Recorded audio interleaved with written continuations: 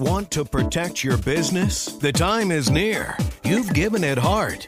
Now, get it in gear.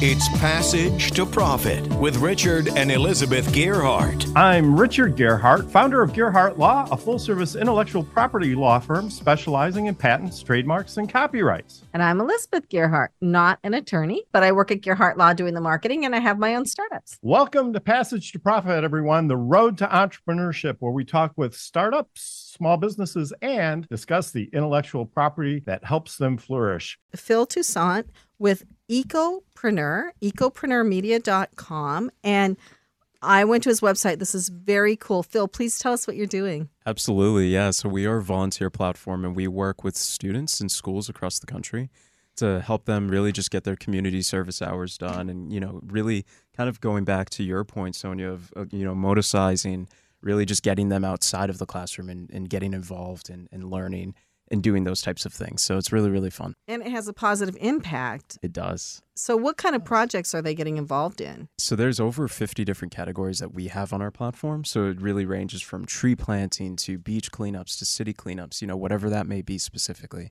And really just those students can get involved and really just be a part of those projects and fulfill those hours, get those kind of things done and feel good for doing so. The cool thing about our platform, though, is that you get rewarded for doing so. We give out points to these students every time that they're volunteering for every hour, and then they can redeem that towards a marketplace that we've built into our tech. So it's really, really interesting. That's great. What motivated you to start this project? It really kind of goes back to when I was in college, I went on an Everglades field trip project. I never camped in my life. I had to camp for 10 days down there straight up in the, middle of it. And I was like, man, this is crazy. It was just a surreal experience for me.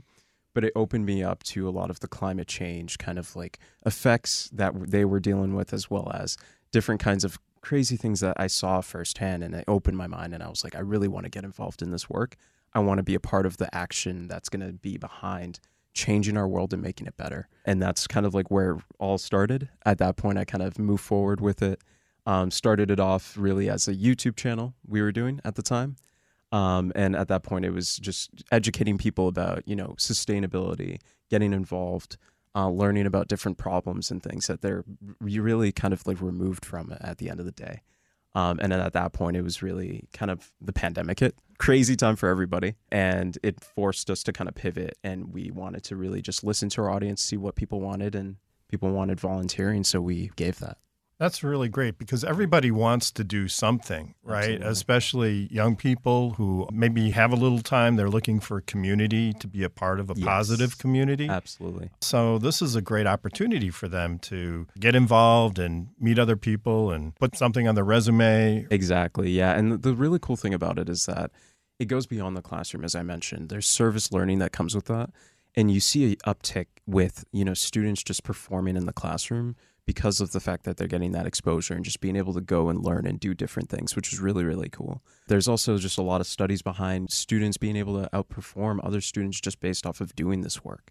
Even college students that want to get involved and they're looking to get a position outside of school and really get into the real world. We've seen that, just being part of these things and doing this work allows you to excel and stand out amongst your peers. So how does the process work? So there are two sides to your website, right? Yes. The people that want volunteers and the people that want to volunteer. Exactly. So let's say I'm looking for somebody to clean up my town. Yep. I go to your website? You go to my website. So you would go on to ecopreneurmedia.com. You can sign up. Whether you're a municipality or an NGO, you can go on, pretty much make a profile, and it's as simple as kind of an Eventbrite where you could just throw up a project, and really there's just kind of a landing page that would be created for your project.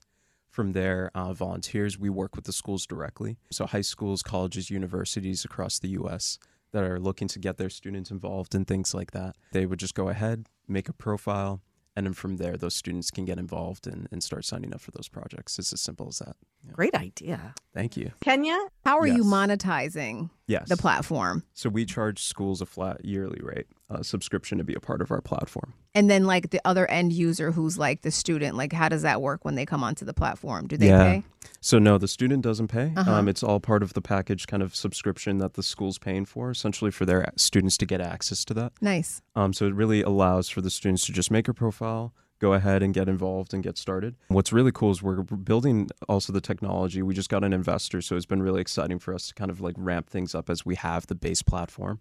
But now we're kind of building the school portal essentially for the students and the schools to be a part of. Mm-hmm. What's really cool about that is it's going to allow for groups to be created and athletic directors and things like that to get involved and really be hands-on with their students, and especially athletes as well, that are looking to fulfill those hours and build their resumes and things. So, yeah. Wow, that's great. Absolutely. It's been so exciting. We've started partnerships this year. So we've had a bunch of municipalities in Massachusetts. New Jersey is where we kind of started off, and we started to build our team over the summer. We also have the YMCA, Salvation Army. We've worked with Camden, New Jersey. It's been really exciting to have a lot of different municipalities and NGOs, starting to be a part of the platform and expanding with us.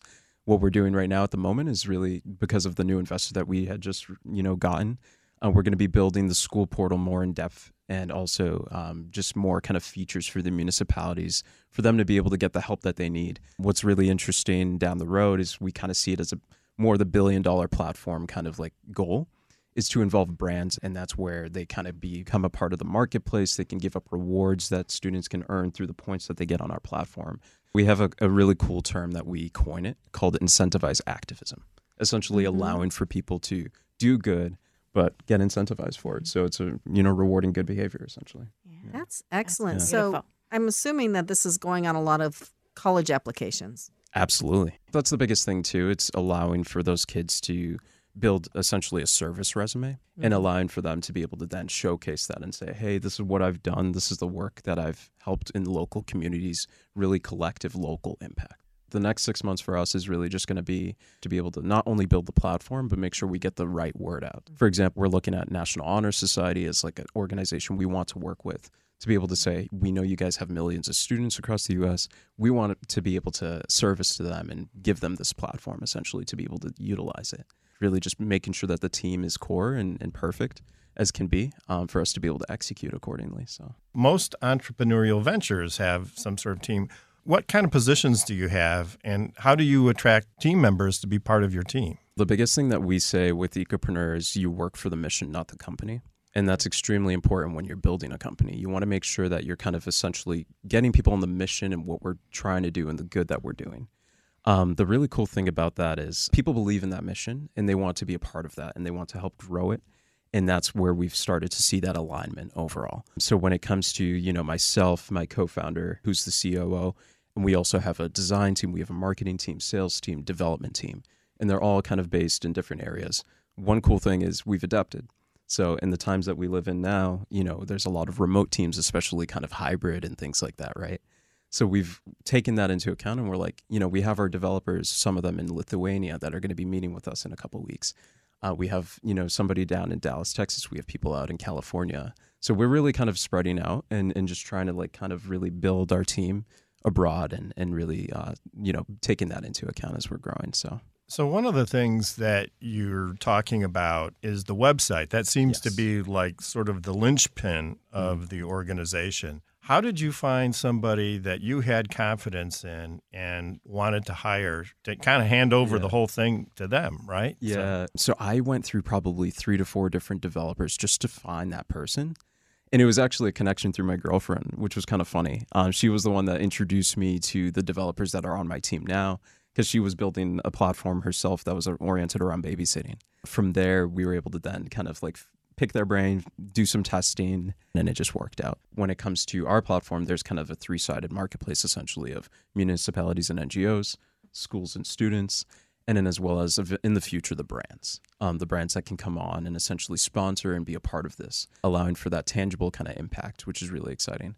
It all intricately works because we did a lot of that research and outreach, essentially. Great. Yeah. So where do people go to find this? Absolutely. So we're all over social media, Ecopreneur Media. You'll find myself, Ecopreneur Phil, as well on there. And then we also have our website, ecopreneurmedia.com. So if you guys have any questions or want to reach out, if you want to be a part of this in any way, shape, or form, I'm excited to chat with you. So, Excellent. Well, thank you very much, Phil Toussaint.